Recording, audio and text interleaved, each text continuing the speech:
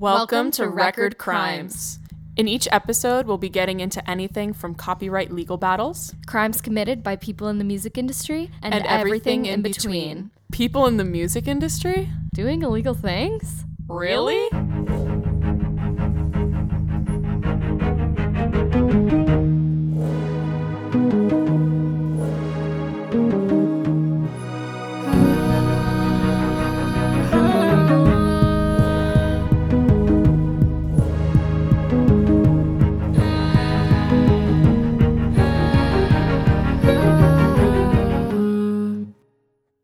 Rig rolling. This is one of those rolling rigs that needs to that loses its brakes and then has to swerve off the side of the road into that pit of gravel.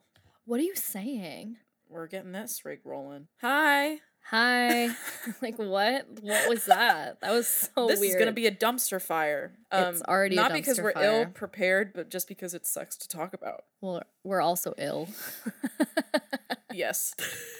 It's allergies. Yours is allergies. I was full-blown Your sick. illness. I'm just sick of your illness. Aren't we all? Not the Aren't we all? Side eye. So it's our Nerdy 30 episode. Happy Nerdy 30. Happy Nerdy 30. Happy Noidy 30. Noidy 30. Dirty 30. Doity 30. How was your week this week? Oh, that good, huh? That good. The face that she's making. I will say the end of last week is fine. You got sick. We were supposed to hang out over the weekend, so that was big. That was so upsetting. To answer everyone's dying questions about how Alyssa and I's gym session went, you don't have to ask. We're gonna tell you. You don't have to ask. We know you wanted to know, so we're gonna tell you. We won't leave you in suspense. That it happened, and it was really fun. Yeah, it was awesome. She taught me how to lift, and then the next day, literally, my tricep from those skull crushers, it hurt. Yes. I thought I had bruised myself. Yeah. It hurt so. I've never been that level of sore in one specific area in my life. Yeah, that's the terrible. only exercise I know that will activate it in that way. Because I think you have I've three done of them back there. You have three of them. That targets one of them. I don't want to target the other ones. I know, the one that hasn't been activated for so long. But yeah, it was so fun. It was very inspiring because usually when I go to the gym, I'm just going on vibes. I'm like, what do I want to do today? Right. And Clarice writes down whatever she's doing and she's like, I'm going to focus on this today. We're going to do this and then we're going to do that and then we're going to do that. I used to not make fun of it, but I was kind of I just go to the gym. I know what I want to do, but then I started writing down weights and how much how many times I would lift it up. Yeah, I can't be doing that. And then, I started to when I started to feel bored or something, I would kind of just it was easier for me to look at the trend and just be okay, maybe you should lift heavier. Up the weight. You haven't upped the weight in the last 4 sessions you've had. So it just let me kind of I don't know, be more productive about it. But guys, I don't do protein, I don't do creatine, I don't do any of that shit. I'm not shooting up in the fucking Planet Fitness bathroom. Did I ever tell you that I thought for a few weeks that creatine and kratom were the same thing? Oh no. I literally was why are people so open about taking kratom? I was what does that have to do with gym bros? That's crazy. I was I know you can buy it at a fucking gas station, but what is that? No. I couldn't figure it out. I was what is that? Oh. Come to find out. Come to find out. Yeah. No, I can't do the numbers thing. But it was fun. It was very fun. It was also she looks so big and strong when she's lifting, and I was lifting I was struggling with those fucking 10-pound weights. I thought I was gonna keel over. I literally had 20-pound weights. My left arm literally gave out at one point. Okay, it was just no. No black eyes. No black eyes. And it was fun to have a girly gym partner. Yeah, that was fun. We were both just you're slaying. And you have a good playlist. Lissa has good workout playlists. They're kind of crazy, but it's a good crazy. It's crazy because I always just yeah, you kind of some female rappers make you feel crazy in a good way. Well, if I don't shuffle it, that's when I can ramp it up, because it'll start with bad bitch ones where I'm just oh, Meg Thee Stallion, fun beat, yes. I feel hot, and then it kind of goes into Doechii, and then it kind of goes into Rico Nasty land, where she's just but current Rico Nasty, so she'd just be yelling, and I'm obsessed with it. It's so fun. You feel that energy. She transfers it so well. It was good. So fun. Other than that gym sesh, the only other thing that I wanted to bring up, it actually happened today at the cafe. Ooh. That Jay-Z song that we covered in the copyright with the flute. Big Pimpin'. Big Pimpin', thank you. That was just on the playlist. Amazing. Today. And we turned it up. Oh, yeah. Which is hilarious. I mean, you have to. You have to. So at this point, we're like shouting at our customers, right? Because we're listening to Big Pimpin'. The music in your cafe is so loud for no reason. Like, you can't go in there and have guys, like we play dubstep sometimes, depending on who's on aux, which is a little much. But it's like loud. Like, it's in your fucking face, dude. Like, you're at a concert moment. Like, it's very loud. It's we so got nice loud. Speakers. They splurged. But so Big Pimpin' is playing, and then one of my coworkers is just like, why the heck? Like, how would Jay-Z think to put this flute in this song? And you were like, well... I didn't even think. I was like, well, he didn't write it. You were like, well, actually... And they're like, what? And I was like, actually, the producer on it, Timbaland, also didn't write it.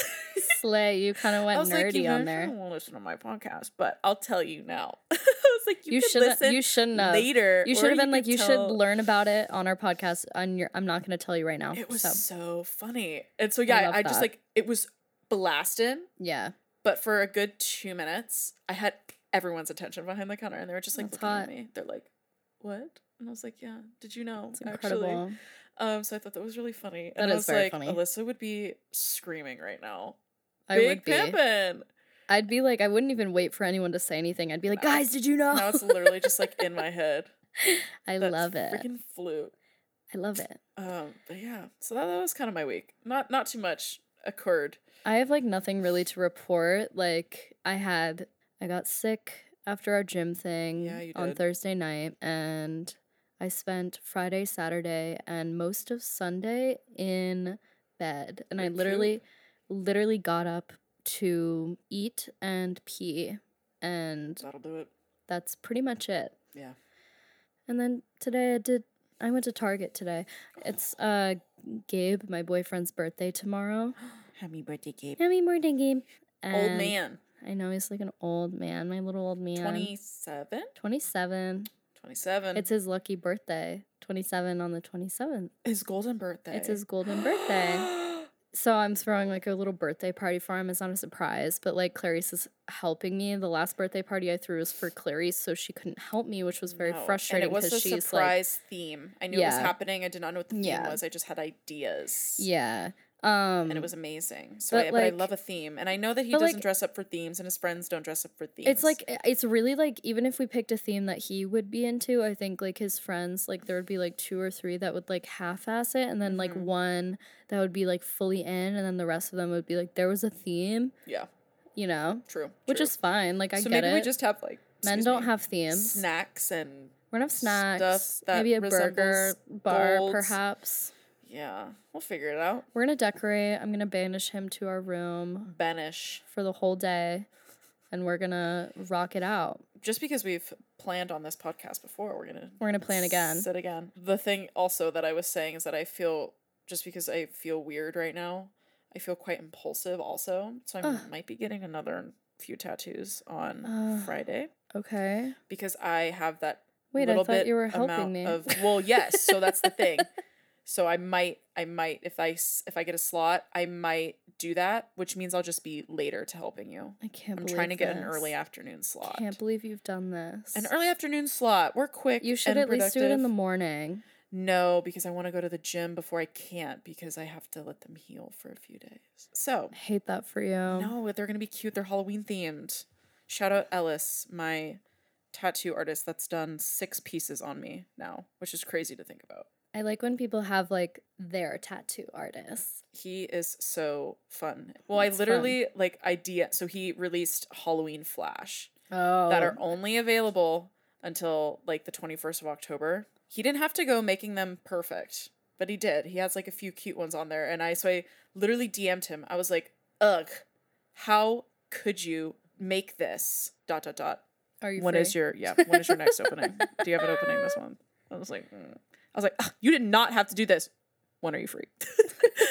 And then he literally, right before you came over, he finally DM'd me after 18 hours. Wow. You guys are in a fight, I think. Are you guys in a fight? And he was like 100%. He's like, you have time to come by this week on Friday? And I was like, so I told him, I was like, if it is early afternoon, otherwise next Friday for sure. But they're really cute. One is a Jaws one.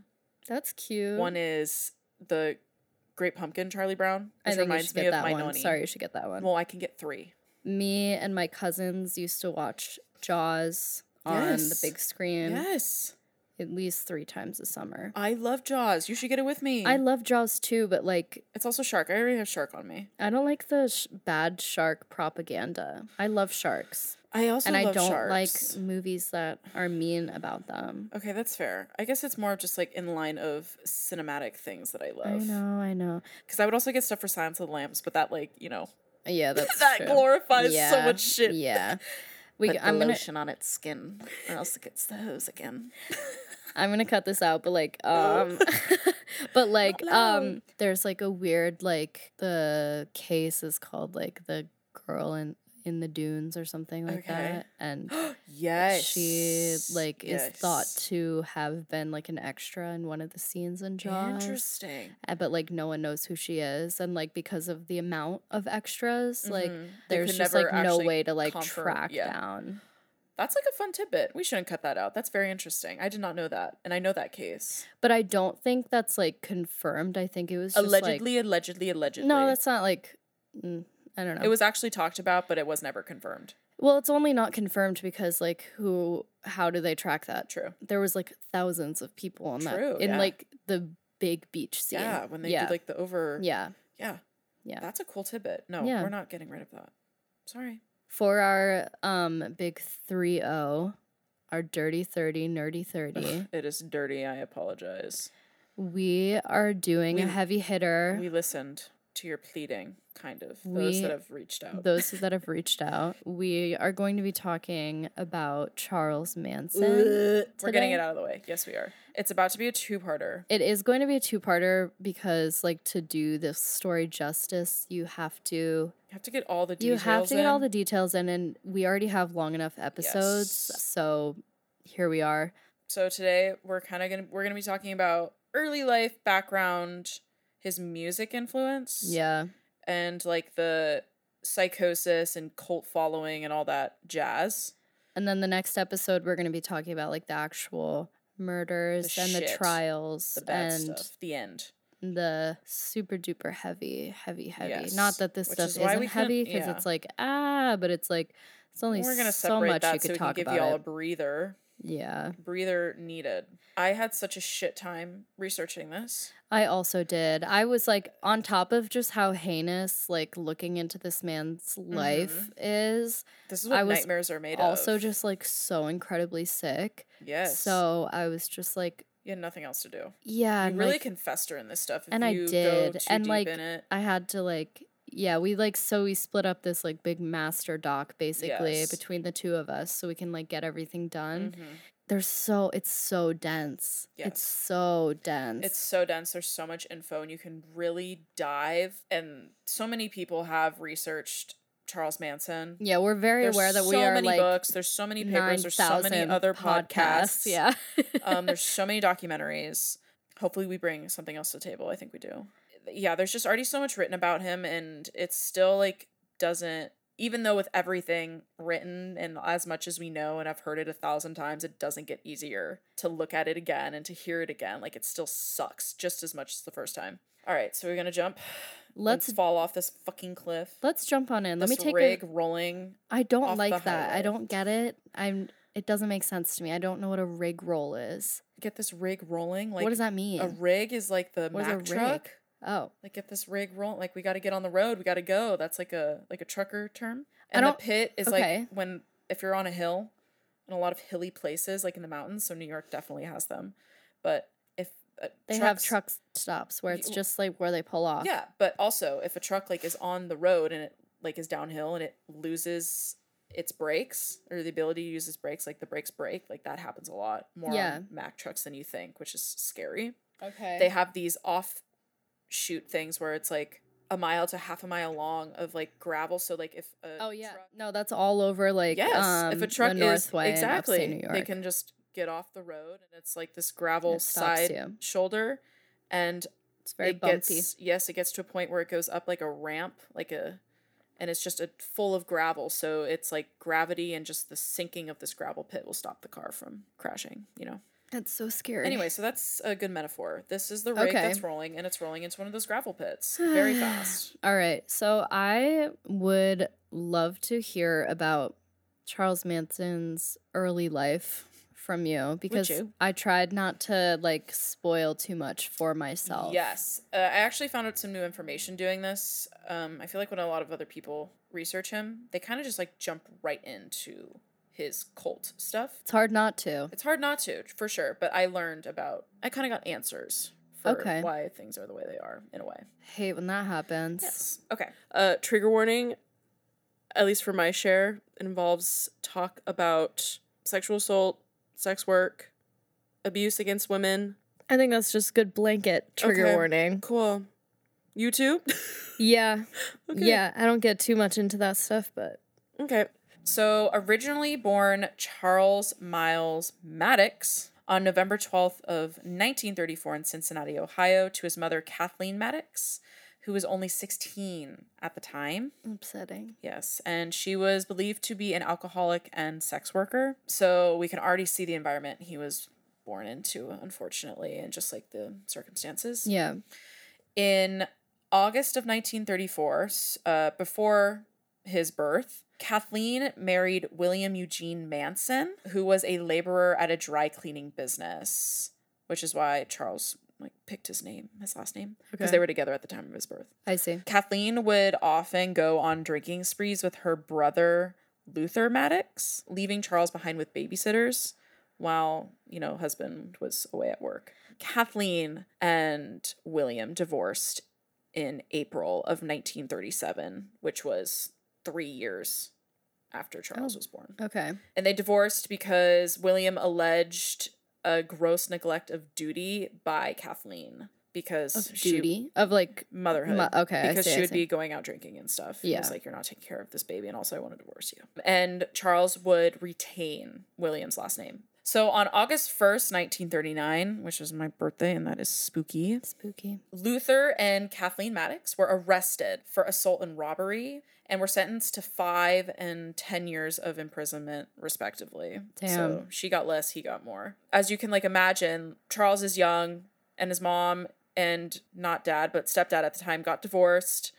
And then she gets arrested, and then she's in jail. So that's the first years of his life. Yeah. Which is rough. So he would be sent to live with an aunt and uncle in West Virginia, and his mother was paroled in 1942, so 3 years after getting arrested, didn't serve full sentence. He later characterized the first weeks after she returned from prison as the happiest time in his life, and the longing for his mother's attention was very prevalent. This is going to be a big theme. She and Charles would move out to the West Virginia area upon her release, but she would spend most of her evenings drinking. I'm still not giving Manson what he needed emotionally or attention-wise. Yeah. Yes. A few things also while she was paroled.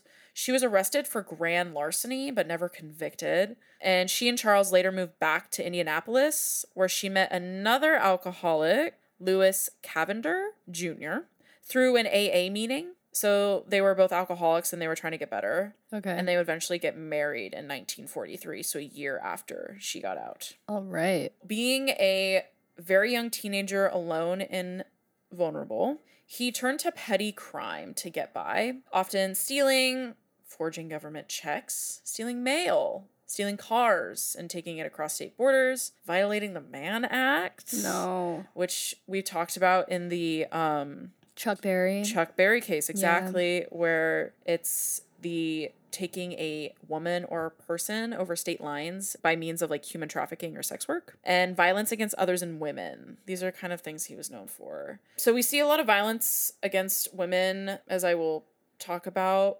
And I think it's fair to note that Manson never knew his biological father, and also never had a solid male figure growing up to depend on, although there's plenty of evidence and stuff that says his aunt and uncle loved him very much. And there's a lot of people that have similar family situations that don't do all this shit. His actual father, who his mother deemed the Colonel, yes, What? She filed a paternity suit that resulted in an agreed judgment in 1937. He worked intermittently in local mills and had a local reputation as a con artist. He allowed Maddox to believe that he was an army colonel, although colonel was merely his given name. No. When Maddox told the colonel that she was pregnant with his kid, he informed her that he'd been called away on army business. After several months, she realized he had no intention of returning. So she met this guy who was like, I'm an army colonel, but really he was just a mill worker and a con artist. And she's like, I'm pregnant. And he just, boop. He was like, anyways, see you later. Had nothing to do with. So this is like who his biological father was. Okay. But it's just like very eerie. The father figure that disappeared out of his life and the way that father figure treated women would turn into the way that Manson would, in a creepy way, kind of reflect the father he never knew about.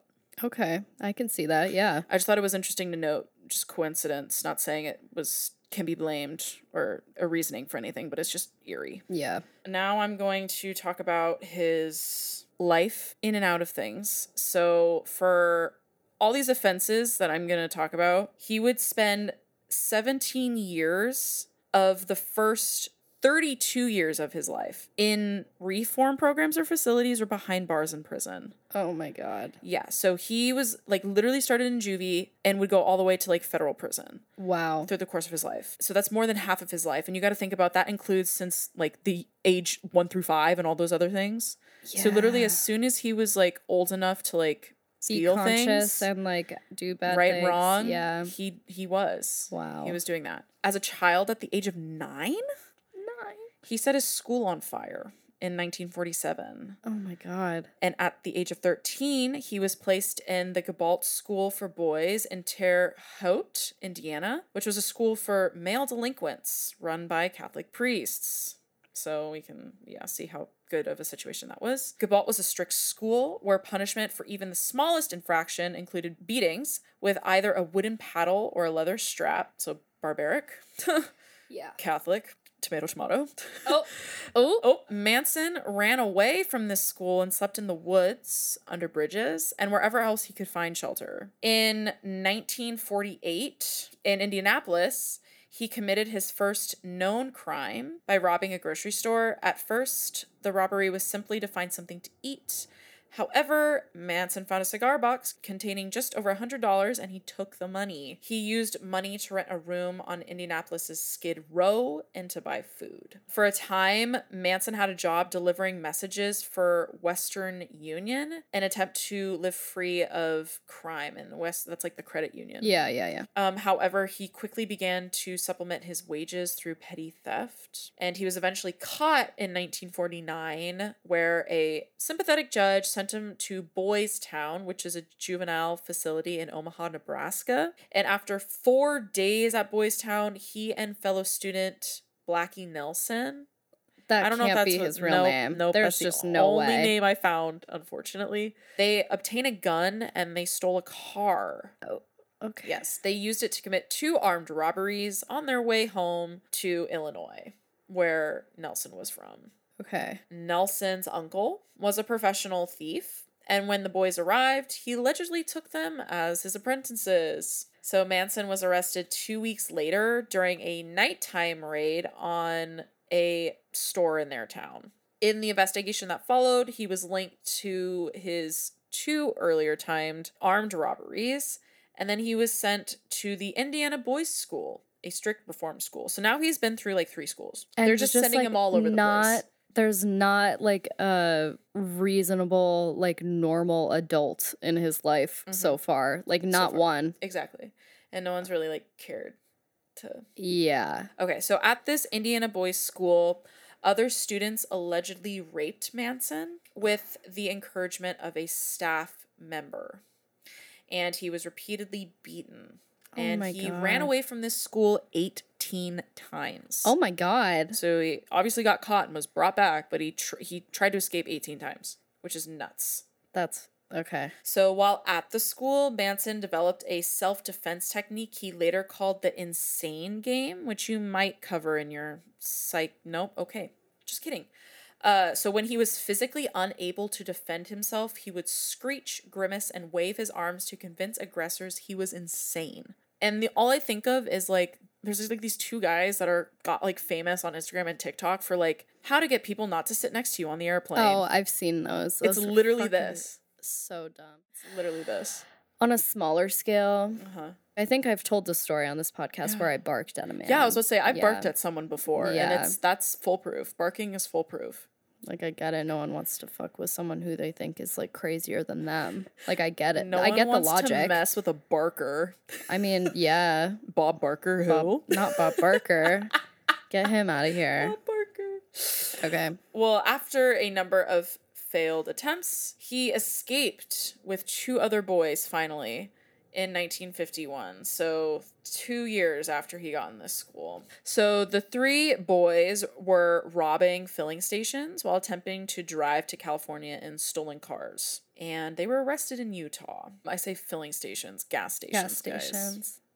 Not a filling station. Not a filling station. Yeah, so Indiana to California, got stopped in Utah for the federal crime of driving a stolen car across state lines. Manson was sent to Washington, D.C.'s National Training School for Boys. Guys, the schools are not working. Do something different. Do something different. These schools are not helping. Yes. On arrival, he was given aptitude tests, which determined he was illiterate, but had an above-average IQ of 109. So his caseworker deemed him aggressively antisocial as well. Yeah. Manson was described by probation reports at this school as suffering from a, quote, marked degree of rejection, instability, and psychic trauma, and constantly striving for status and securing some kind of love.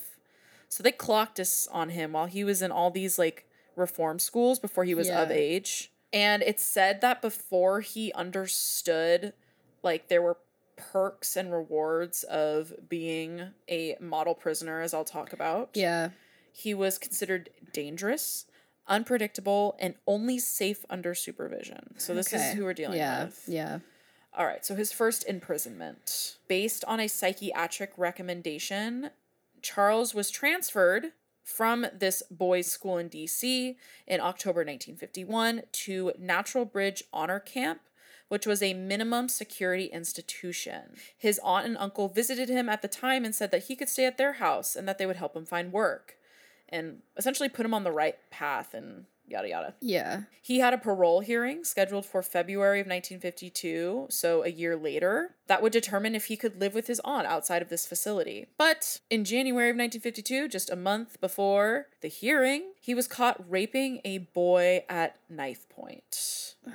Manson was transferred to the Federal Reformatory in Petersburg, Virginia. There, he committed a further 8 serious disciplinary offenses, 3 involving homosexual acts. So he was then moved to a maximum security reformatory at Chillicothe, Ohio. I'm sorry for butchering that, where he was expected to remain until his release on his 21st birthday in November of 1955. And good behavior in this reformatory led to an early release in May of 1954 to live with his aunt and uncle, so he got released a year early. So now out of prison, he married Rosie Jean Willis. I love that name. A year later, in 1955, who was a hospital waitress, which I'm assuming is like a not nurse helper in a hospital. If they called it, I feel like nurses now are required to do everything. So like hospital waitress got thrown out. Well, it's probably just like maybe it's similar to like a nurse's assistant.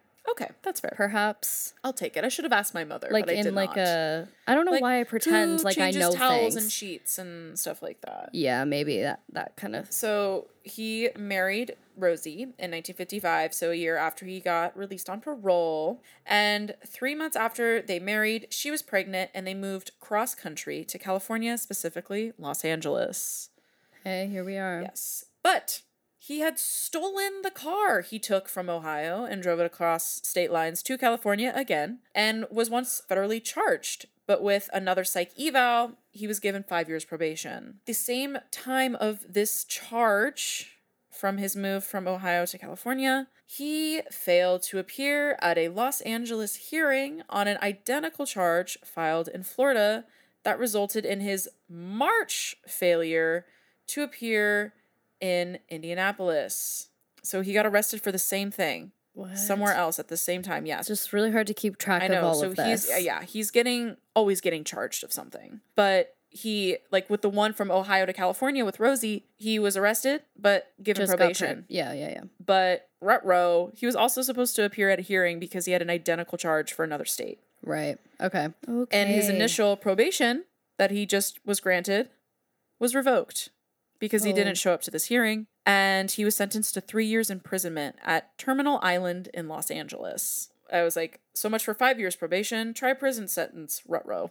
Rutrow, for real, actually. Yeah, so while he was in prison, Rosie gave birth to their son, Charles Manson Jr., and during his first year at Terminal Island, Manson received visits from Rosie and his mother, who were now living together in Los Angeles to be closer to him. And in March of 1957, a year after his sentence, the visits from his wife ceased, and his mother informed him that Rosie was living with another man. So, less than 2 weeks before a scheduled parole hearing, Manson tried to escape this prison by stealing a car. He was given 5 years probation, and his parole was denied. You're not good at stealing cars, no, homie. You're not good. Stop trying to, yeah. And it's now 1958, so. Okay. He's got more years. We need like a running list of like the repeats. Yes. Like that is crazy. Right. But he is out of prison at this point. So he was granted probation but not parole, but he's not in prison, if that makes sense. So this was just a tiny little stint. Okay. So Rosie filed for divorce in 1958, which was the same time that he was granted the 5 years probation. Okay. So in proper Manson fashion, he was pimping a 16-year-old girl while he was out and receiving additional support from this girl's wealthy parents. No. They were dating, Alyssa. No. Yes. No, they were not. So in 1959, he pleaded guilty to a charge of attempting to cash a forged U.S. Treasury check, which he claimed to have stolen from a mailbox. This charge was later dropped. Okay. So he got dinged for this in 1958 while he's still out on his probation. Yeah. He received a 10-year suspended sentence and probation after a young woman named Leona Ray Candy Stevens, who had an arrest record for sex work, made a tearful plea before the court that she and Manson were deeply in love and would marry if Manson was freed.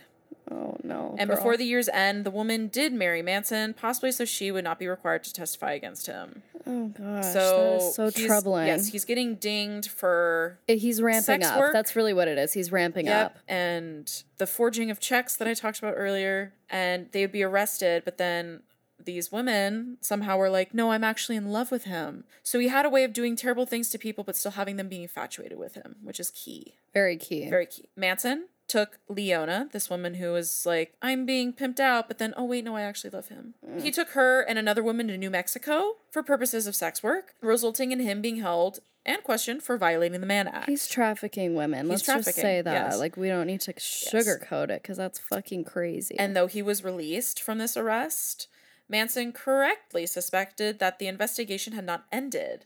When he disappeared in violation of his probation, a bench warrant was issued.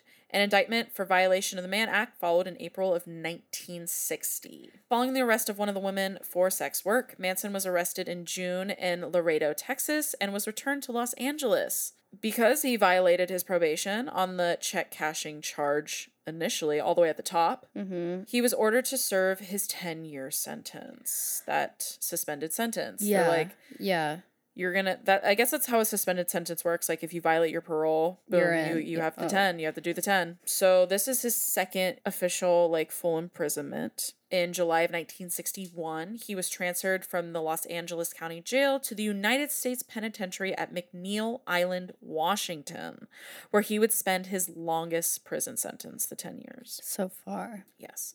While here, he took guitar lessons from Barker Carpi. Sure. Yeah. The Barker Carpi gang leader, Alvin Creepy Carpi or Carpus. I have no idea. I don't know. I just like how they had to put his name as Alvin Creepy Karpus. As his nickname, his gang name. Great. And he obtained from another inmate a contact name of someone at Universal Studios in Hollywood, Phil Kaufman. Have we talked about him before? We have talked about him We before definitely have. in relation to the mob. Yes. Yes. Okay. Yes. He would also learn to read music. So he's learning how to play guitar. He's learning how to read music. He's getting names of people at Universal while in this prison. Yeehaw. But I can't do that not in prison. I know. What about that, please? So while in prison, the Mann Act offense was revoked. What? Yes. Why? But his federal offense for the check forging still stood. This is infuriating. Yes. And apparently, federal sentences are always more severe than state offenses. And technically, crossing state lines with the Mann Act is a state offense, not a federal offense. How is that possible? I know, even though it's like forging a check, sex trafficking women. You can obviously know which one is more severe, but society hates women. Yes, I can't literally deal with it. They're like, we revoked that Mann Act thing, but you forged a check. How could you? You're still staying. I'm mad. I'm angry. Literally, he lived to rack up his federal offenses. Yeah. So Manson's September 1961 annual review, which is just a few months after he was initially admitted. This annual review noted that he had a tremendous drive to call attention to himself. Yeah, we know. And that was an observation that was later echoed in September of 1964, so 3 years later. Right. Still doing the same stuff in prison. Leona, his child bride, I'm sorry, divorced him in 1963. Thank God. During the divorce process, she allegedly said that they had a son. This is not confirmed. It is sourced in like the Helter Skelter books. Her accounts of her saying this is like in the books. Interesting. So I just thought it was worth noting. She was like, we have a son. Okay. But he had been in prison for like most of the entirety of like their marriage and relationship. Right. So unsure about this one, but I mean they were quote unquote dating. Yeah. When she was 16. Okay. That is so troubling. Yep. Yes. Yeah. So does he have a son? Who knows? Is it probable? Unlikely, but also kind of. Yeah. Anyway, allegedly. So in June of 1966, Manson was sent for the second time to the terminal island in preparation for early release. So he was shipped from Washington back down to LA, where he spent time previously. And by the time of his release on March 21st of 1967, he had spent more than half of his 32 years in prisons or in other institutions. It's so insane. So upsetting. It's crazy. Yes. Telling the authorities that prison had become his home, he requested permission to stay. So he obviously is more comfortable with the community and ways of living inside a prison versus out of one, because he's lived more than his life in one. Yeah. And more of his like impressionable years, aka teen to 32 years old. Yeah. In that community. That's like how he's grown and what he's known to grown in. Well, it's also like he doesn't have to like figure out where to eat and sleep all the time. And he doesn't have to worry about like have a job. Yeah. And his superiors noted that he loved drawing attention to himself and was constantly seeking love and affection that we can probably assume came from the deeper emotional wound from his mother. Yeah. And his complete disregard for women and the ways that he would pimp them is also something we should take away from this. Yeah. Yep. So, boom, boom, boom, boom. A lot of stuff is going down. Oh my God. And this is where I pass the torch. Please pass the torch. That was just his early years. So we can see he's always just like doing shit. Crime, comma, crime. All right, so Alyssa, why don't you tell us about... God. Seems like this is like a PowerPoint presentation. I know, it kind of does. It feels like a little Prezi that we've had. Why don't you segue into... like, let's go into the psych stuff. Now that we, like, understand the stuff that he's done and, like, the situations he's found himself in and the prison terms he's served. Yeah. Let's talk about psychology. Yes, let's do it. Let's talk about that monster.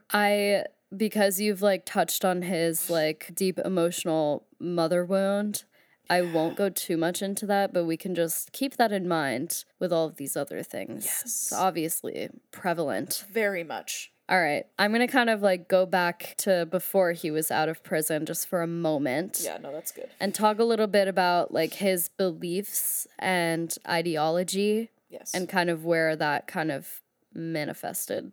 Yeehaw.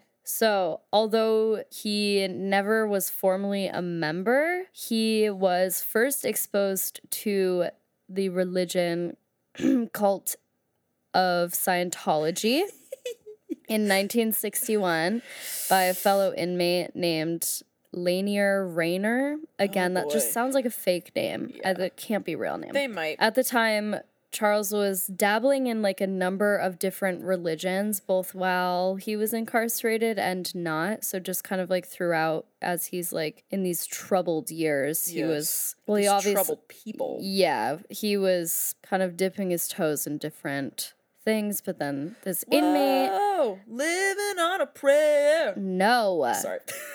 Sorry, Bon Jovi, to bring you into this.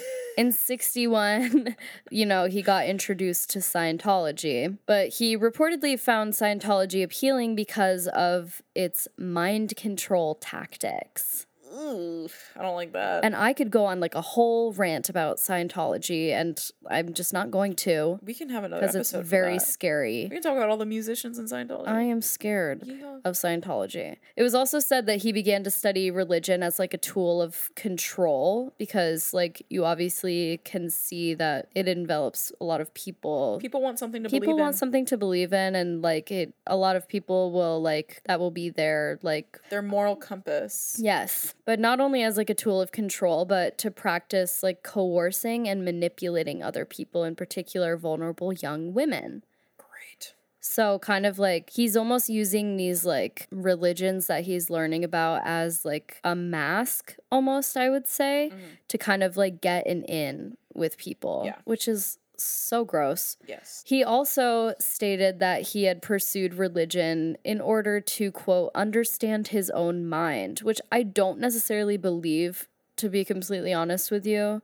Like, I think when people are like soul searching, religion is more of like a tool of like, I need some comfort, not necessarily like, let's dig in there. Yeah, no. You know what I mean? It's not therapy. It's like, that just like is incorrect. I think a better way that maybe could be put is like he wanted to understand like the mind, like in general, and not like how himself. It can not himself. He was not doing some self-help religion talk. No.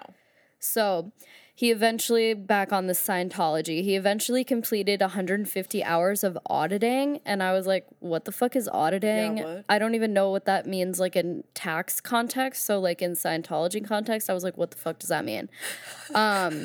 So I just like, that's crazy. What the fuck is auditing? What is that? But basically auditing in this context is a sequence of actions whereby the auditor takes an individual through times in their current and past lives with the purpose of ridding the individual of negative influences from past events or behaviors. Again, as we know, I don't know a lot about like religion, but it's kind of giving like similar vibes to like confessional, but like on crack, where it's just like, if we go through all of this, we can rid you of like the badness and like kind of clean slate it moment. Okay. But like this was like, you need 150 hours of this. Well, it's also just like, fuck. Not only present life, but like a past life. Like you have to be forgiven for all of your past life mistakes. I have to go back to Cleopatra the First. I don't like that. Okay, but he eventually steered away from Scientology. Again, he wasn't like ever an official member, even though he was going through these like initiation practices. He said that Scientology was, quote, too crazy. But I feel like at this time, in my opinion, he was like taking notes about like the Scientology cult and like how they were getting people like indoctrinated like in here, and like what they were doing and how they were preaching and things like that. You know, I just want to backtrack. What? That might be the one sane thing he'll ever say. I think the only one. Yes. That is the only smart thing that's come out of this man's mouth. But I feel like that just like... You can't even give him that. I can't even give him that. That gave me a moment of reflection. Sorry. Yeah. So we're back to where you left off. Yes. In 1967. So less than a month after his release from prison in 1967, he moved to Berkeley, which could have been a probation violation. Should have been. It should have been. In my opinion, and in the legal opinion. Instead, after calling the San Francisco probation office upon his arrival, he was transferred under the supervision of criminology doctoral researcher and federal probation officer Roger Smith. God, there's so many deep dives that I can go on. Like, this Roger Smith man. Roger Smith, he was part of a federally funded program researching LSD and the drug use among San Francisco's population. Highly connected, if not the same thing as MK Ultra. Mm-hmm. Smith's tenure at Haight-Ashbury Free Medical Clinic allowed him to collaborate with David Smith, no relation. Smith is obviously a very common last name, yes. A medical doctor with pharmacology experience and founder of the clinic. So in exchange for federal funding, courtesy of the CIA, and I did check that is not alleged, that's on the CIA website. Wow. The pair researched recreational drug use among their patients. Now, this part of this story kind of goes so crazy. I don't think I'll go on like an MK Ultra rant right now. Maybe later, perhaps. Who knows? Not right now, though. Charles Manson first took LSD and would use it frequently during his time here. David Smith wrote that the change in Manson's personality during this time was, quote, the most abrupt Roger Smith had observed in his entire professional career. That scares me. It's haunting. That is haunting because Roger Smith literally, like, his career was studying LSD patients. So troubling. Imagine being the worst. So, to slightly pivot, but not really, at this point in the U.S., this was the point in time that's called the Summer of Love. This is, like, very important to kind of like the psychology of all of this as well. So the Summer of Love was in 1967, mostly where college students, high school students, and runaways began streaming into the Haight during spring break. John F. Shelley, the then mayor of San Francisco, and the San Francisco Board of Supervisors were determined to stop the influx of young people once schools ended for the summer, unwittingly bringing more attention to the scene. So they were like kind of releasing all of these statements and like making all of these like, no, don't come here. But then it gave it so much publicity. Like, everyone was like, wait, that sounds fun. I'm going. We're going. Yes. As many as 100,000 young people from around the world flocked to this district, as well as to nearby Berkeley and other San Fran Bay Area cities to join in the popularized version of hippie culture. Yes. And that's still, like, it is so... That part of history has not forgotten my hometown areas. Never. It'll never forget. No, it's so deeply ingrained in like the history of those cities now. Absolutely. So hippies in general, we all know what a hippie is, but... Hippie education. Hippie education. Hippie ed. Hippies generally rejected established institutions, promoted the use of psychedelic drugs, which they believed expanded one's consciousness, and created intentional communities or communes. Hippies' ideology favored peace, love, and personal freedom, as we know. Perfect. Inspired by the blossoming free love philosophy during the Summer of Love, Manson began preaching his own philosophy based on a mixture of the book Stranger in a Strange Land, the Bible, Scientology, and Dale Carnegie. Great. So I'm going to kind of go into that for a moment. Yeah. Manson continued to study the, quote, art of manipulation, especially the techniques of the subtle social engineering taught by Dale Carnegie and his 1936 book, How to Win Friends and Influence People. Oh. So Manson also drew upon Scientology's tactic of emotional manipulation of followers with the idea of immortality and purging the self of past trauma, auditing. The book Stranger in a Strange Land is a sci-fi novel by Robert A. Heinlein that told the story of the main character, Valentine Michael Smith, who was a human who comes to Earth in early adulthood after being born on the planet Mars and raised by Martians. Ooh. A central element of like the second half of this book is the religious movement founded by the main character, Valentine Michael Smith, that was called Church of All Worlds, which was a mystery religion blending elements of paganism and revivalism with psychic training and instruction in the Martian language. So, like, crazy town, crazy town, crazy town. Like, what? This is a sci-fi book. I hate when people use books. But I also feel like influence. I feel like he must have been introduced to this book like in his Scientology era. Don't you think? Dummy, probably. Because isn't Scientology also based on a sci-fi book? Yes. So like that has to be. Is it that book? I don't think it's that book. Not the Martians.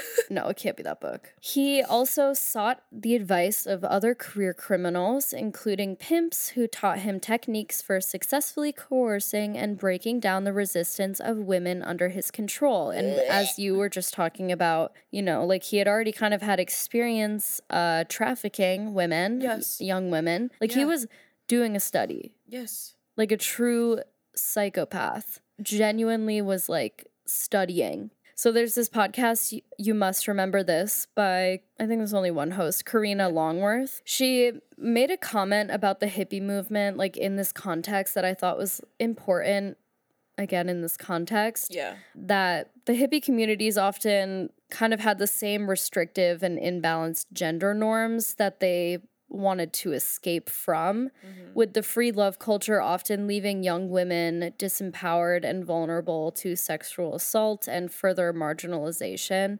And I have like a lot of opinions about not only this, but like how this like own your sexuality in like modern day has such like a it's just overcorrection and like it's just as harmful. Yeah, exactly. Manson embraced this approach and used it as his advantage. Again, he's like basically keeping like a running list of things that he can use to manipulate, and he's seeing that this like free love, open like sexuality, like everyone is like chill with each other, like he's using that as like a way in. He exploited, you know, the drug-happy, freewheeling goodwill era, first by bonding with his would-be followers over perceived shared social rejections, then by luring them into imbalanced and manipulative relationships, which again, even pre-prison, he was doing with these young women. Yes. But he's now like perfected it at this point. Because studying. It's so terrifying.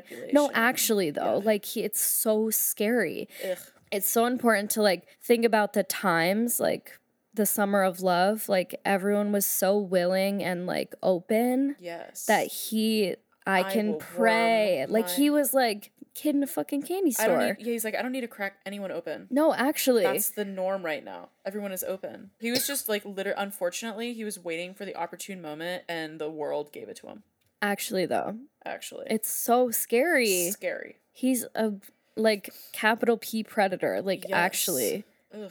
All right. Hate this a lot. With all of this, like, manipulation tactics being mastered. Yes. And his, like, obvious hatred of women, his troubled past. Need we say more? I want to get into kind of, like, the psychology of the cult and how it pertains to Charles Manson. I love your title, General Cult Info. I'm Cult literally in general is so funny. like PowerPointing.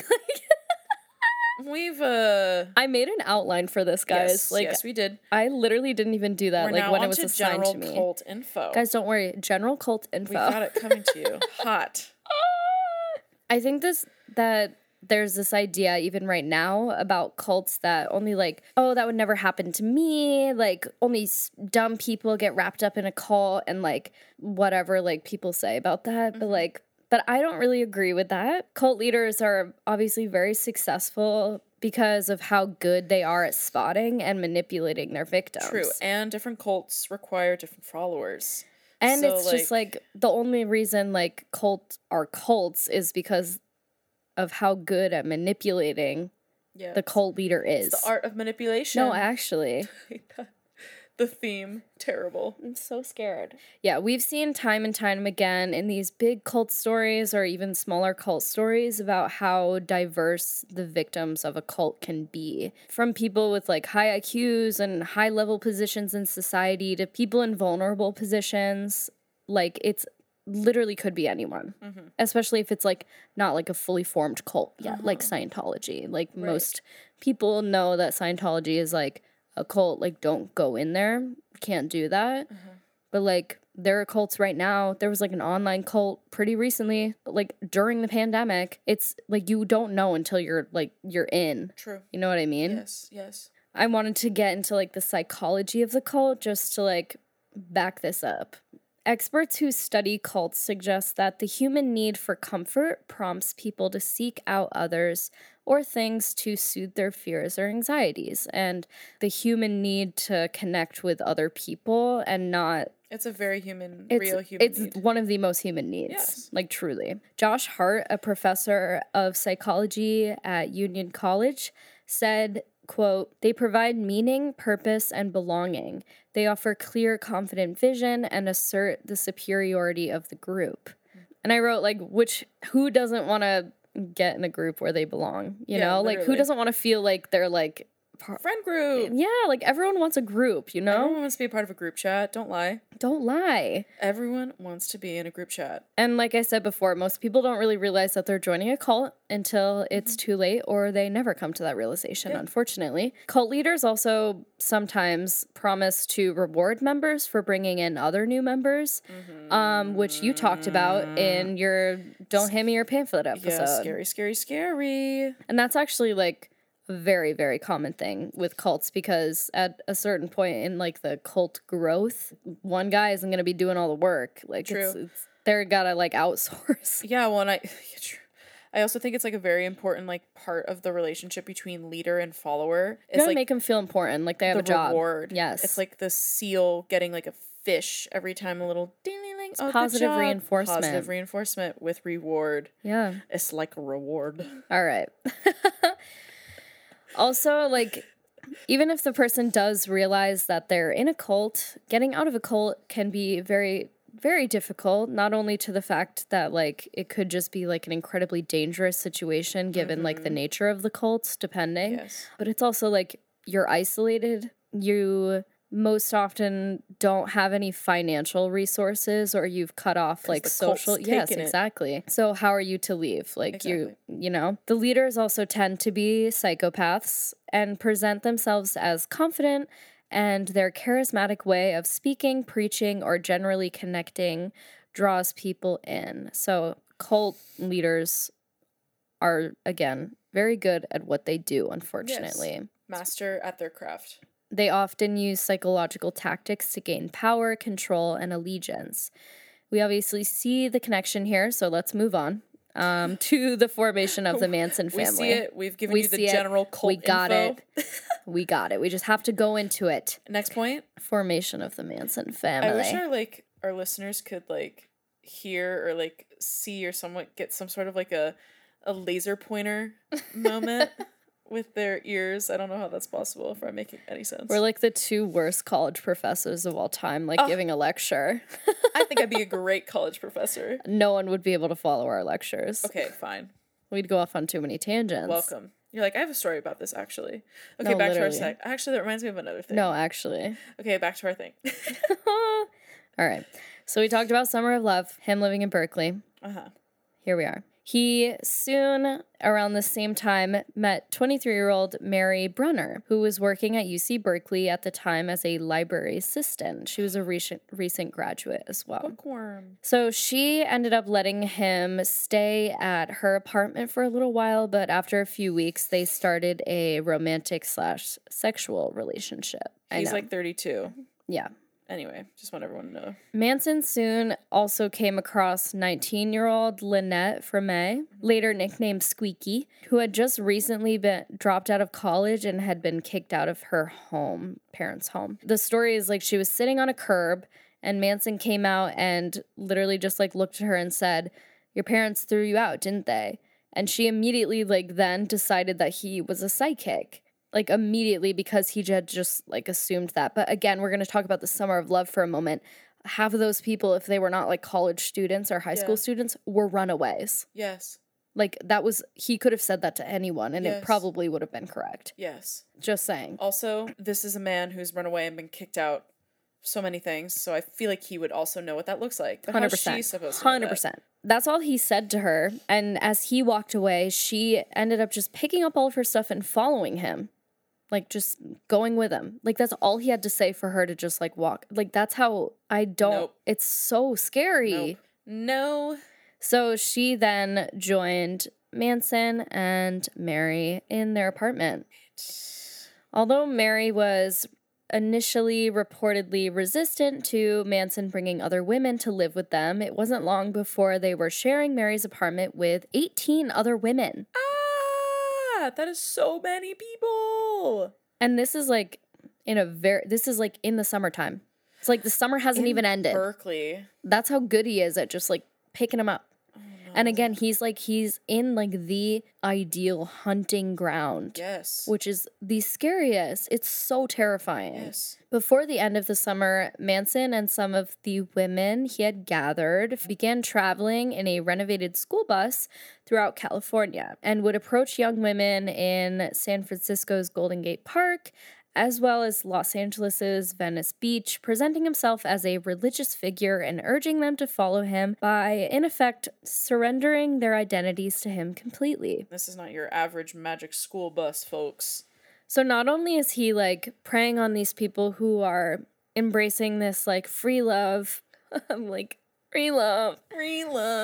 This free love philosophy, he's, like, so easily able to spot out people that he could just be like, you need direction. I have these philosophies. I am like this religious figure, and like his ego is growing each time he like. And he's like alpha male with like all these women. It's like primal. Like it is primal. Neanderthal, if I dare say. It's so. Around the same time, Mary got pregnant, and she gave birth to her and Charles's son in April of '68. This child was named Valentine Michael, like in that fucking Martian book. My statement stands. I hate people. I feel that find influence in books and do crazy shit. When I read that little tidbit, like no one like batted an eye at that. I was like, guys, that's crazy. I hate That's like naming your child like fucking Hermione. Like it is. That's crazy. Draco, shut up. Like, oh my god. No, there's definitely kids named Draco right now. But like, just considering all the context, no, we don't like that. Okay, so now they're in the school bus going from San Francisco to LA. Are they in LA? They are settling in LA. Okay. In the fall. So after the summer of love. After the summer of love, fall of pre love? the birth of his and Mary's son. Okay, so we'll say fall of love. Fall of love. So 1967. Yes. We're in LA. Yeah. With the school bus. We're settling down. Okay. And they're like, at this point, like squatting, basically. Yeah. Like they're in like condemned houses and like that's how they're living. Okay. Manson was obviously using his tactics and in the perfect place to gain a following of mostly young women to manipulate during the summer of love. He was obviously like using a lot of like psychological tactics, as I talked about in like the cult psychology. His particular like key to Manson's control was, with all cult leaders, was to ensure that the followers not only saw him as an all-powerful messiah-like figure, but that his followers see themselves as members of a superior elite that have the answer to the world's problems. Fabulous. So like an us versus them moment, but also like, you guys are below me. He had also like I said, he had been establishing himself as this like guru, again, as most cult leaders do, borrowing from the doomsday themes of other religions, specifically the Process Church of the Final Judgment. And members of that church, to break it down like very basic, believe that Satan and Jesus would eventually come together at the end of days to judge humanity. Oh, like hold hands? Yeah, they would like reconcile. That was the word like be best friends as the world is on fire. That's how I feel. And then judge humanity. Now. Like, what are we doing with y'all? But like the end of days were already happening. Like the end of days are happening. We just have judgy Satan and Savior together. That's kind of fun. Yeah, like the doomsday. That part was obviously like just like a fear instiller. Right. You Absolutely. know? Of course. You have to have a little fear in a cult. Or else like how are they gonna be under your control. So he told his following that they were the reincarnation of the original Christians. I don't really understand. Okay. I don't know if I understand that, again, because I don't Different type of Christianity, which is very interesting that hippies are going into religion.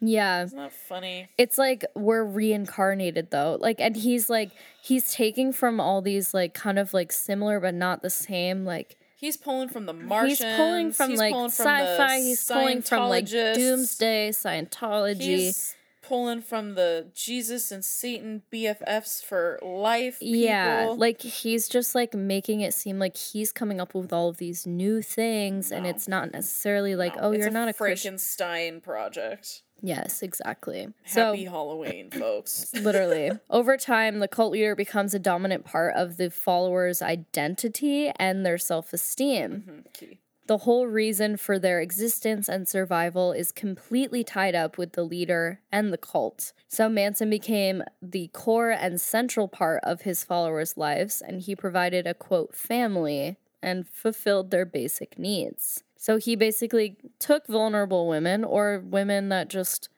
took women, vulnerable women, cut them off from everyone, and then was like, I'm providing for you. No one else is going to do it. But he wouldn't let anyone else do it. Yeah. And that's kind of like where like the family name came from. Because they're like, we're just one big family. We all love each other and blah, blah, blah, blah. Okay.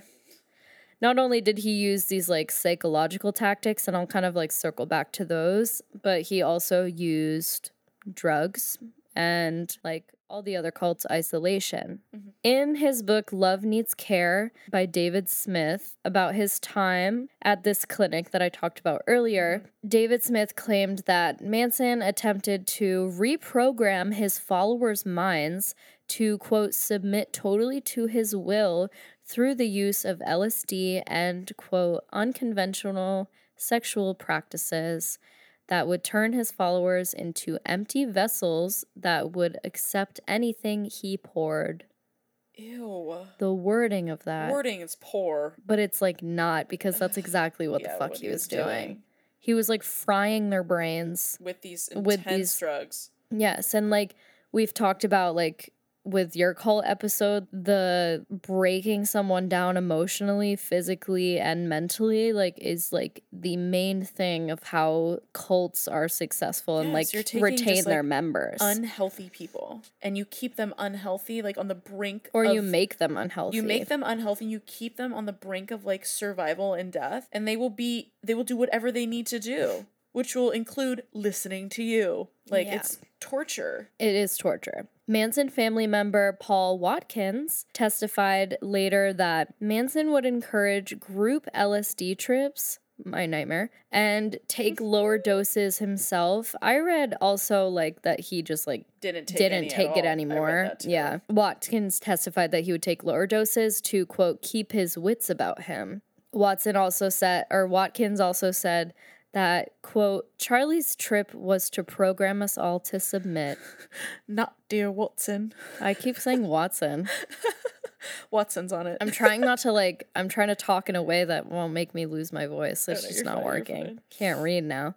So this whole time that he's doing all of this, can we remember that he has a parole officer? Yes, that is terrible. Roger Smith, who's fucking not only Roger, a parole officer, doing? Acting a fool, who's like literally not enforcing anything. No, he was literally not even a real parole officer. He was just like I'm dosing him with LSD. I'm gonna give this man LSD. But he was also I'm gonna study him and see what he does with it. Oh, he's ruining all these lives with LSD. I'm gonna give him more LSD. He was also eventually like providing the young followers like of the Manson family with LSD because for part of his research. Yes, dude. Charles Manson is like growing his family through drug use and sex work. I use that term lightly in this because he was like pimping them out for favors and for drugs and for just control. Without any interference from the authorities. Like, what the fuck? They let it happen. It's so infuriating. Yeah. What the By the end of his stay in in April 1968, Manson had attracted 20 or so followers, all under the supervision of his parole officer, Roger Smith, and many of the staff at the HAFMC, the clinic I was talking about earlier. Ashbury. Yes. Around this time, the core members of the Manson family included Charles Tex Watson, a musician and a former actor, Bobby Beausoleil, a former musician and pornographic actor, Mary Brunner, Susan Atkins, Patricia Krenwinkel, and Leslie Van Houten. Amazing. Those are your core members right there. Those are the core members, like the big players in this family. I'm gonna get into like more psych and more of the members and stuff like that. That'll probably be more next episode, I would say, though. Yes, for sure. Okay, so now that we know the basic group, I think it's safe to segue. I was about to just say seg. Ew. Ew. Never again. We're going to segue into his little music journey that was whack. Whole part of our podcast. The whole reason we're here. Tie him into this podcast. Here we are. So becoming a part of the music industry never really seemed to be in the cards for Manson on purpose, but a terrible coincidence of events brought him into contact with one of the biggest stars at the time.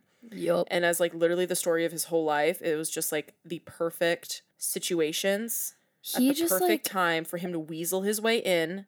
And he did. With literally like his whole like later life was just like an assortment of like being in the right place at the right time. Best luck of all time. I hate this. It's not even that, but he like was so aware of it too, which is the worst part. Yes, very. So on April 6th of 1968, aka the spring. Post Summer of Love. Yeah, so the spring after they settled in 1967 down in LA. Yeah. In April 6th of 1968, Dennis Wilson of the Beach Boys was driving through Malibu when he noticed two female hitchhikers, Patricia Krenwinkel and Ella Jo Bailey. He picked them up and dropped them off at their destination. And 2 days later, on April 11th, Wilson noticed the same two girls hitchhiking again, and this time he took them to his home at 14400 Sunset Boulevard. Ew, Dennis. I don't believe that's the same address, so I'm safe saying that. Anyway. It's fine. Why would you bring any hitchhiker back to your house? Weirdo. I know it's like Summer of Love, like post that era and still like the 60s, but ooh, don't do that. Also, like hitchhiking was like one of the main modes of transportation for young people. That's creepy. I don't want to be taken back to your house. Yeah. What? Dennis recalled that he, quote, told the girls about his involvement with the mariachi, and they told me they had a guru too, a guy named Charlie Manson, who'd recently come out of jail after 12 years. So I'm unsure if, like, the girls stayed at his house this whole time, but that day that he took him back to his house, he had to go out to a recording session. And when he got back that night, the girls and Manson and a whole bunch of other people, mostly young women, were at his house and in his front yard. Almost like a house party in his own house that he wasn't invited to. So he just drove home and showed up to a house full of fucking people, and Charles Manson greeted him in his own driveway. Well, at this point, too, they were, like, professional squatters. So, like, exactly. I'm sure, like, once they had access they made themselves to, like, comfortable. Don't you worry. Yeah. But that is so alarming, especially if you're not expecting. 100%. Anyway, so by Manson's own account, he had met Wilson on at least one prior occasion at a friend's San Francisco house, where Manson had gone to obtain marijuana. So Manson claimed that Wilson invited him to visit his Sunset Boulevard home when Manson came to Los Angeles. But he wouldn't have gotten his exact address if these two women didn't go home with him initially. Yeah. Like, there was no way he was ever going to track him down, you know? No, definitely not. The timing and connection of things is so creepy. Yeah. There was no way he was going to end up here. And I think the fact that Patricia Krenwinkel being one of the two that he brought home and that she is a part of his inner circle. Yeah. Made it being like, he's like, where's Patricia? Exactly. And then he went and found her. Totally. And he's like, we're all going to this house, Or they're probably more than likely, like, went and were like, hey, like, we're here. You want to... He sounded interested because he has a guru, too. Yeah. Like, come in. Let's go. Or maybe, like, Charles Manson was like, yeah, yeah, I met Dennis back in my day or whatever the fuck. And then they were like, your friend, we're at your friend's house. Yeah, your friend. Dennis Wilson was initially fascinated by Manson and his followers, referring to him as, quote, the wizard in a Rave magazine article at the time. No. Yes, so the two struck a friendship, and over the next few months, members of the Manson family, mostly women who were, quote, treated as servants. Sex slaves. Yep. Were housed in Wilson's residence. This arrangement persisted for about 6 months. So yeah, he let women stay in his house, and I'm not sure if he himself was a follower or if it was just a friendship, but I'm sure Manson projected onto him as well. Well, he obviously, had a little bit of a, I can follow a big guru guy. Yeah. Or a big thing. Right.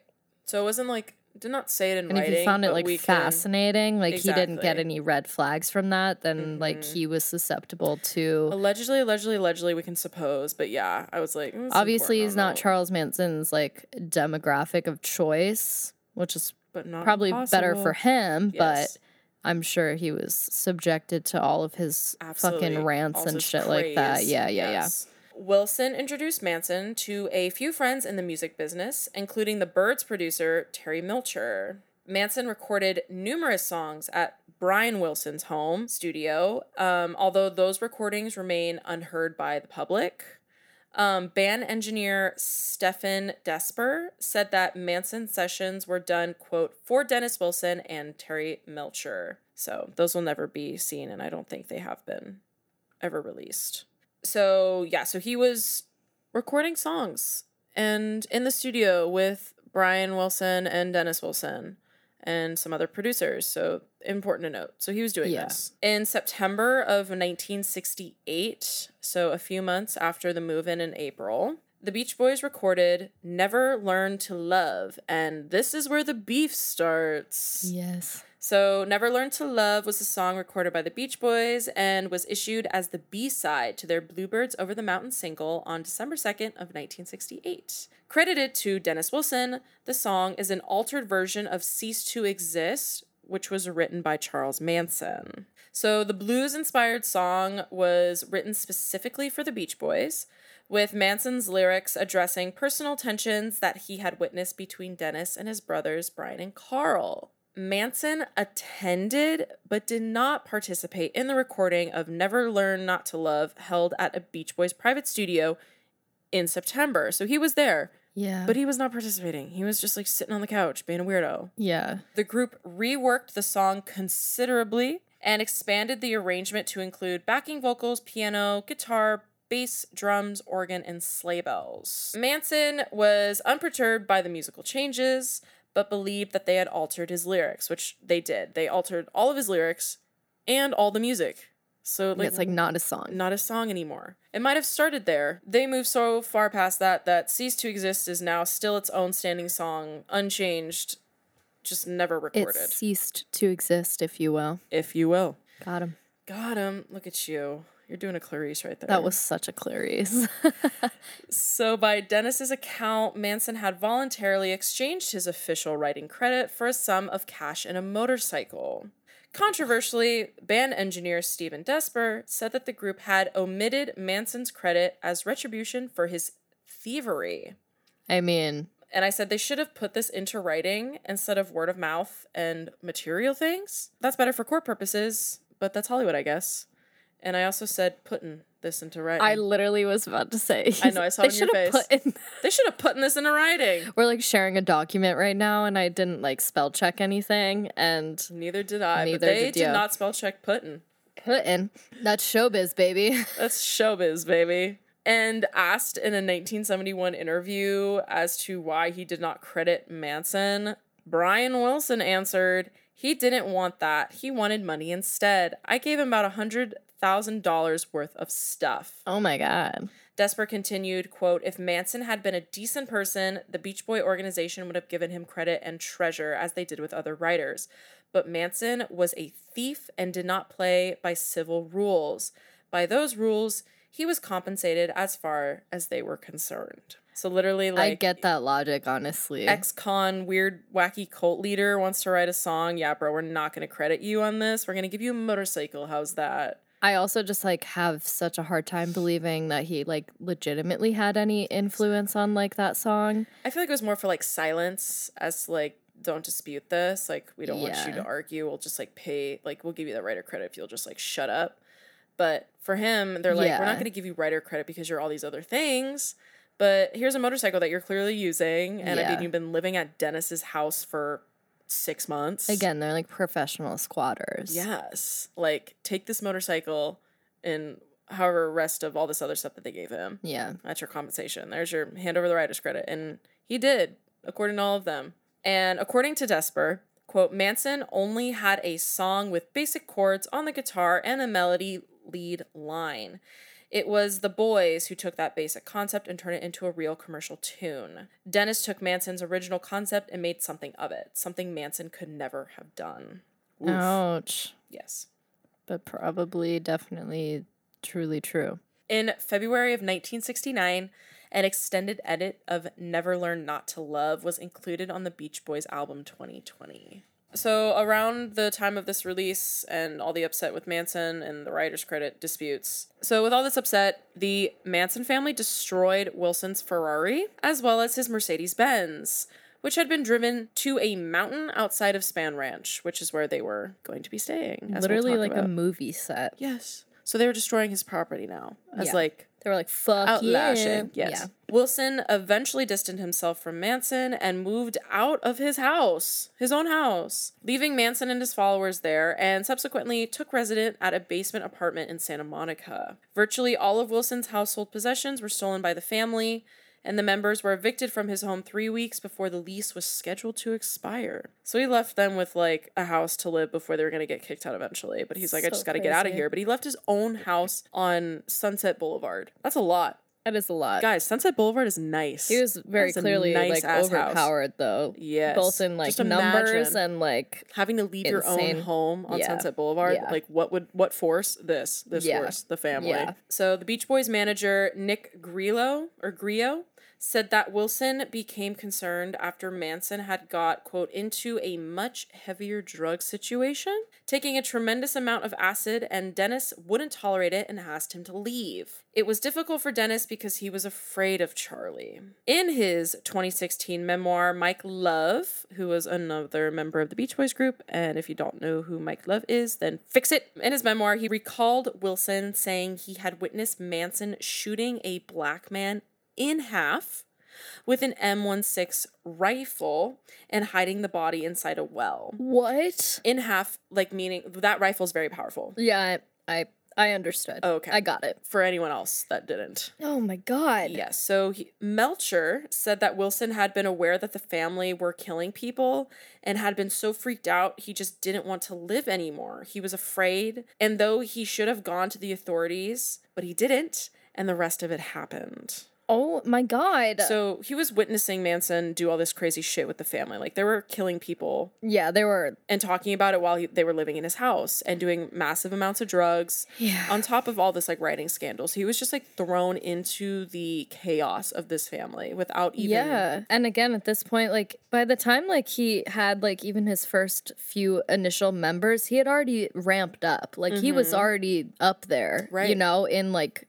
craziness. Right. And now he's like doing insane acid and he has all this power. He's on this ego trip and he's like, I'm the Messiah. Exactly. Oh my God. Yeah. So that's basically the entire bout with Manson in the music industry in terms of working alongside, like, at least legitimate producers and artists. The rest, we can say later on, is pretty sketch, but he did have one brief recording session with the group, but mostly just haunted the residents of Dennis Wilson and the ladies from his cult and family. Literally haunting. And I'm just like, again, what a nightmare to have him just show up at your house and then be there and never leave for 6 months, to have to leave your own house. Nightmare. Yes.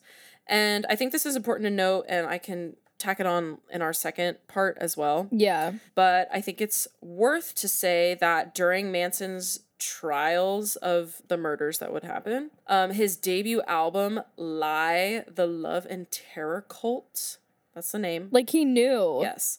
was released in March of 1970. It consisted of 13 tracks recorded between 1967 and 1968. So, like when he was recording for the Beach Boys. And it included Manson's original arrangement of Cease to Exist, which was the Never Not Love X inspiration. Critic Michael Little considers Manson's version superior to the Beach Boys.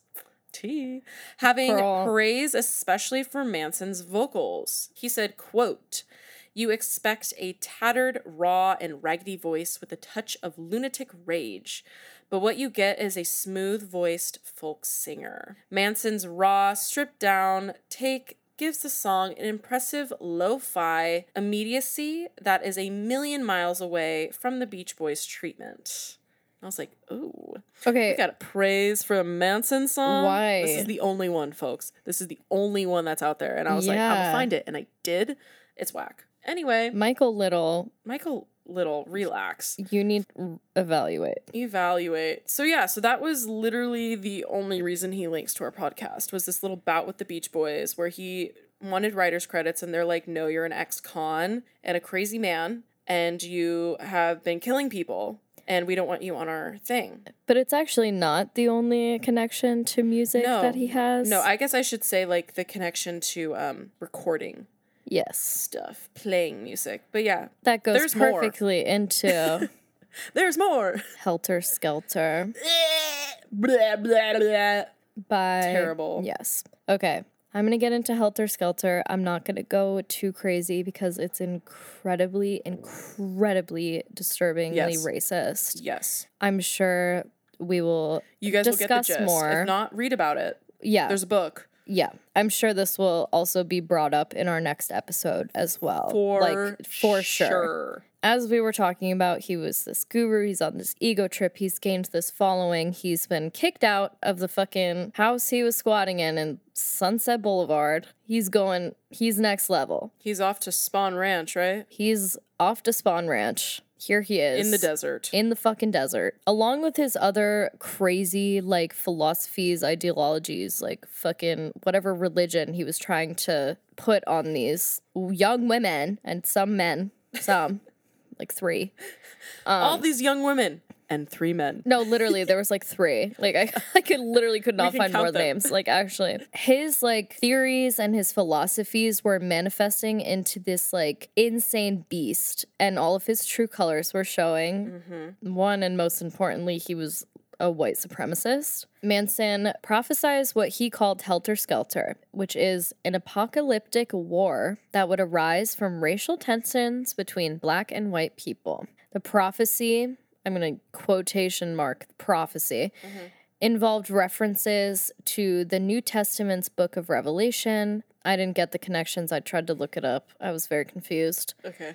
And to the Beatles' music, particularly the songs from their 1968 White Album. I will say a lot of, like, the Revelation, I believe, is, like, the Judgment Day and the Noah's Ark wiping the earth, like, and cleansing, like, with destruction comes cleansing. I think that's, like, the big It's definitely that, and I did see, like, a few, like, specific, verses referenced, like, in later testimony about, like, you know, like, the last people left kind of thing after these doomsday things, so that's kind of where that was pulling from. We get the idea. Yes. Manson had listened to the Beatles' White Albums, which included the track Helter Skelter. And this song, Helter Skelter by the Beatles, is literally, like, isn't it about, like, an amusement park? Literally. Like a theme park? I love it like when it's a silly haha song. Interpret songs for stupid shit. Well, he was also, like, his brain was definitely fried at this point. Like, there's just no way. He was looking for anything. Bad. And I'm sure also with his, like, stuff with the Beach Boys, he was kind of, like... fired up. Yeah. I got him fired up. Yeah. So the term Helter Skelter was taken from the Beatles' song of the same name, which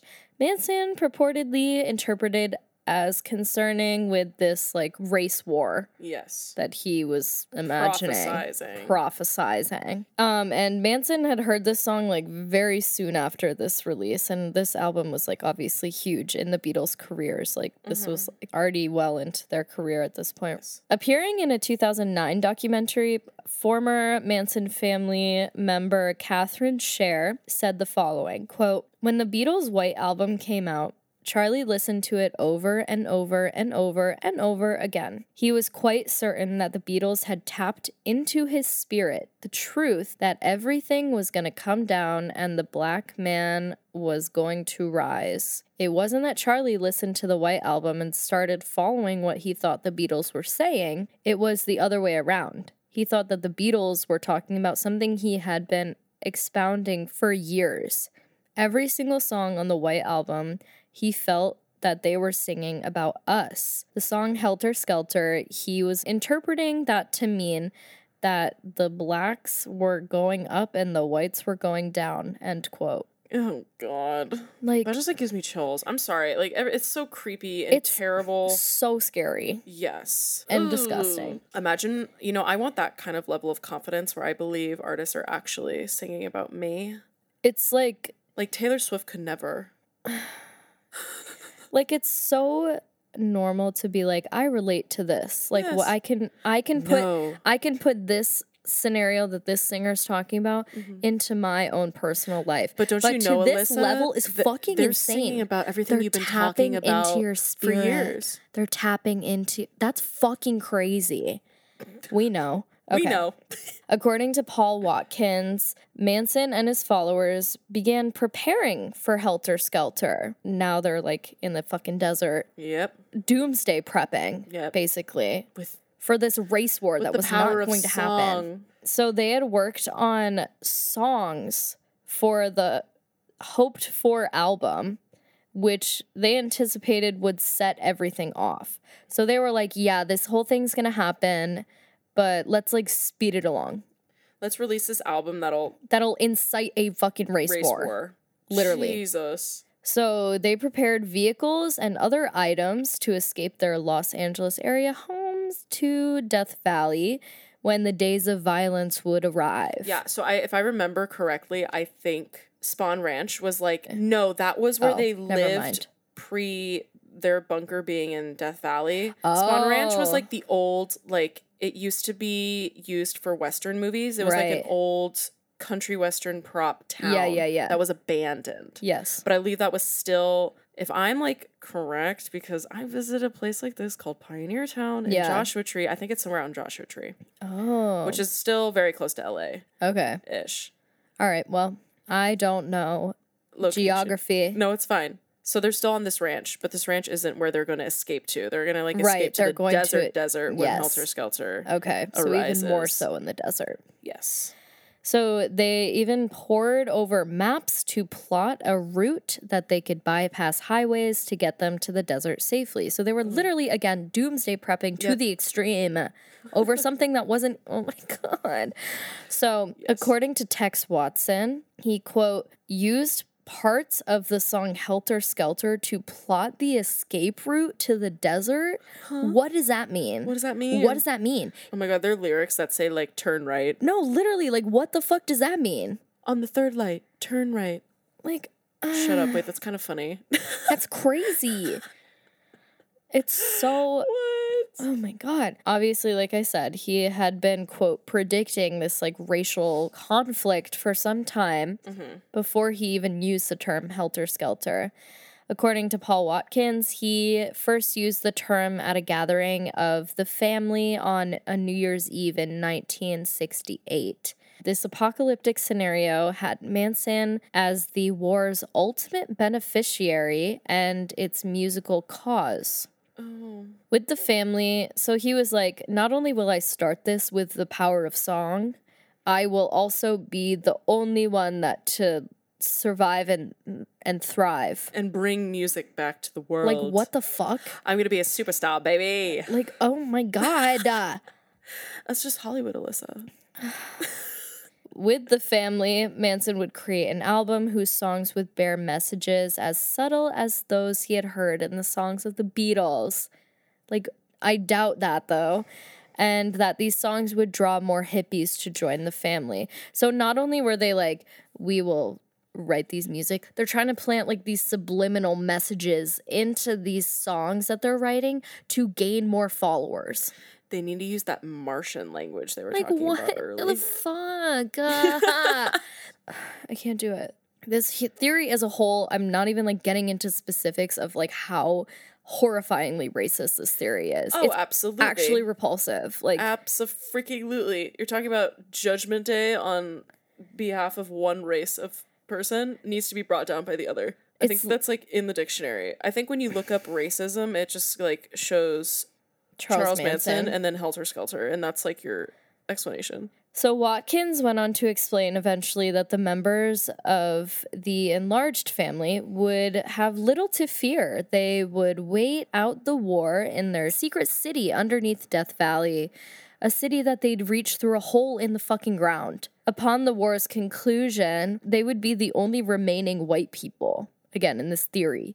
Emerging from the fucking underground, they would rule the black people remaining who, having, quote, completed the white man's karma and would no longer want to kill.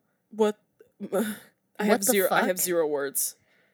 And there's like, so... It's so... We're just like skimming the surface. Or skimming it. You get the gist. It's like already disgusting and I'm not even going into it. No, we don't need to go into racism. But it's such a huge factor in this fucking story. It's very scary. It's actually terrible. Yeah. I can't even... No. I am afraid. I couldn't even wrap it up. Like, that's... I was so shocked. I was like, I can't look at this anymore. I wasn't shocked. I like knew, but like I also was like... once I was like reading what like word for word these like people were testifying like Manson would preach to them about this fucking Helter Skelter. Mm-hmm. Can you just like, oh my God. You know, it's already hard to picture like your one, just in general. Yeah. Like the one uncle at Thanksgiving or Christmas that's like, we should close the borders. Like that now is too much to handle. Imagine an uncle like Manson being like, let me tell you about Helter Skelter. And they're like, what? They're plotting. One, are they building the city underground? Or how is that happening? You know what that immediately, like, what does that mean? As soon as you read, like, they would escape. They would have a secret city underneath Death Valley, and then they would emerge through a hole in the ground. You know what that made me think of? That scene from The Incredibles with the Underminer. No, literally, that's like exactly what I'm imagining. He's like, I'm the Underminer. That. Like, oh my God. Oh my God. Sorry to bring Disney into this one. Like, how? Not the Underminer. I don't get the logistics of this plan. No. Like, how is anyone down for that? LSD. Yeah, that's true. I was about to say, you know what I was about to say? I was about to be like 3 words. LSD. 3 words. We all know them. L. S. D. E. Oh, damn. Got him. Yeah, so as we have been talking your ear off for the past, like, probably, like, 2 hours. Just kidding. Not the end. That is going to be the end of our part 1. Our part 1. And we're just going to... So that is, like, literally everything that you need to know before we dive into the actual... Not the actual, because terrible shit has already been happening. I know. But kind of what the Manson clan is known for most prolifically. Yeah. We're saving that for next week. So you just have to come back. You just have to come back and listen to this horrible shit again. You have to. So even though we have to look all at all of this, you have to this. You need to soak up this content. If I'm putting in all this energy, would also trauma. Love if you guys have any like. I know there are a lot of people who are very much into this case, not like in like a true crime like fascination type of way. Mm-hmm. So if there's anything specific that you think we missed perhaps, or you think we should touch on in the next episode, we'll try to do that before next week. Also, I don't know about you, Alyssa, but I think it was one thing, and again, this has gone for like a lot of the cases that we do because we're just talking about people in the industry and that's what we're surrounded by, but it's one thing to like, you know about this case, but then move to LA and rehash it.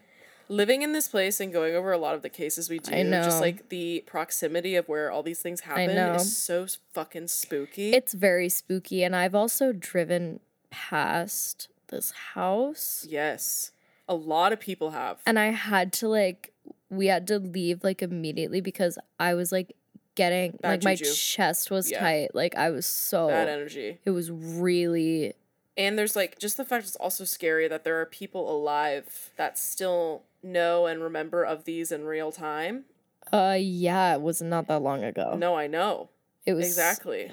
It seems so long ago. It does seem so long ago. Because with all these, I think with a lot of facts and the fact, the trial is, open shut, you're able to remove yourself easier than, an ongoing case with, no answers. But once things That's are, true. open and shut, the facts are the facts, and you can kind of hide behind the facts. Yeah. And you can kind of distance yourself emotionally. Yeah. But it is rough out here. Yeah. It's rough. No. All right, this episode is killing Alyssa. Well, it is. I'm literally dying. We are Oh my recording late as we usually do. Yeah. So we're going to have to go to bed on this, but if you're listening, maybe go take a walk. Yeah. One of our loyal listeners, Justine. Oh my god, Justine. I would die for you. Justine, who's been catching up on our episodes apparently. Who's taking a stroll through New York. Listening to our doily episode. So maybe take a stroll through New York. Take a stroll. Or wherever city. But be safe. Carry some mace. And don't go to sleep listening to this episode. And if you do, I'm sorry, you're going to have to doom scroll for 3 hours. Yeah, you have to. Just so like you can me. think of something else before you go to sleep. Because I'm not letting you go nighty-night on this. No. Watch a little, Watch a little TikTok. Let your brain melt in a fun, cute dogs in sweaters way. Yeah. I'm trying to think of a cute dog on TikTok. There's so many of them. Tuna? Oh, I love tuna. Gnocchi. Gnocchi, the bulldog, is literally the cutest fucking bulldog I've ever seen in my life. He literally looks like a little gnocchi, and I just want to squish him. Tuna is the cutest, funniest looking dog I've ever seen in my life. Is Tuna the fucked face one? Is that Tuna? The one that has squish face? No, Tuna's an Italian greenhound with Oh, I love Italian greenhounds. Yeah. Tuna. Okay, no, we were thinking of the same. What's the one that with the fucked up face? That's Bo. Bo. Beautiful Bo with my golden retriever, my lab pal. Bo really scares me. Bo was so sweet. As a lover of all dog shapes and sizes, you should something love about him. No, his eyes just are too close to each other, menacing, and it looks like a cartoon, so you have to love him. He looks like he got bonked. Yes, and that is the cutest. Cartoon bonked. He got bonked with Bonk. love. What's that sound effect? Bonk. Yeah. That one. Go find these dogs or else. Yeah. All right. We love you guys. Love you so much. And we will see you next week for part 2. Part 2. Of this doity thoughty, because you're not done yet. You're not fucking done yet, bitch. At myself. Gotta keep doing homework. Gotta keep on doing our research. Dang it. Beep boop bop. Bye. Bye. I literally am losing my voice. I can't. I can speak like Alyssa. Bye. Bye. If you like what you hear, feel free to leave us a review on Apple Podcasts and rate and subscribe anywhere you listen to podcasts. Tell us what you think on our Twitter or Instagram @RecordCrimesPod. Have a suggestion or something you want to hear on the podcast? Send us an email at recordcrimespod@gmail.com.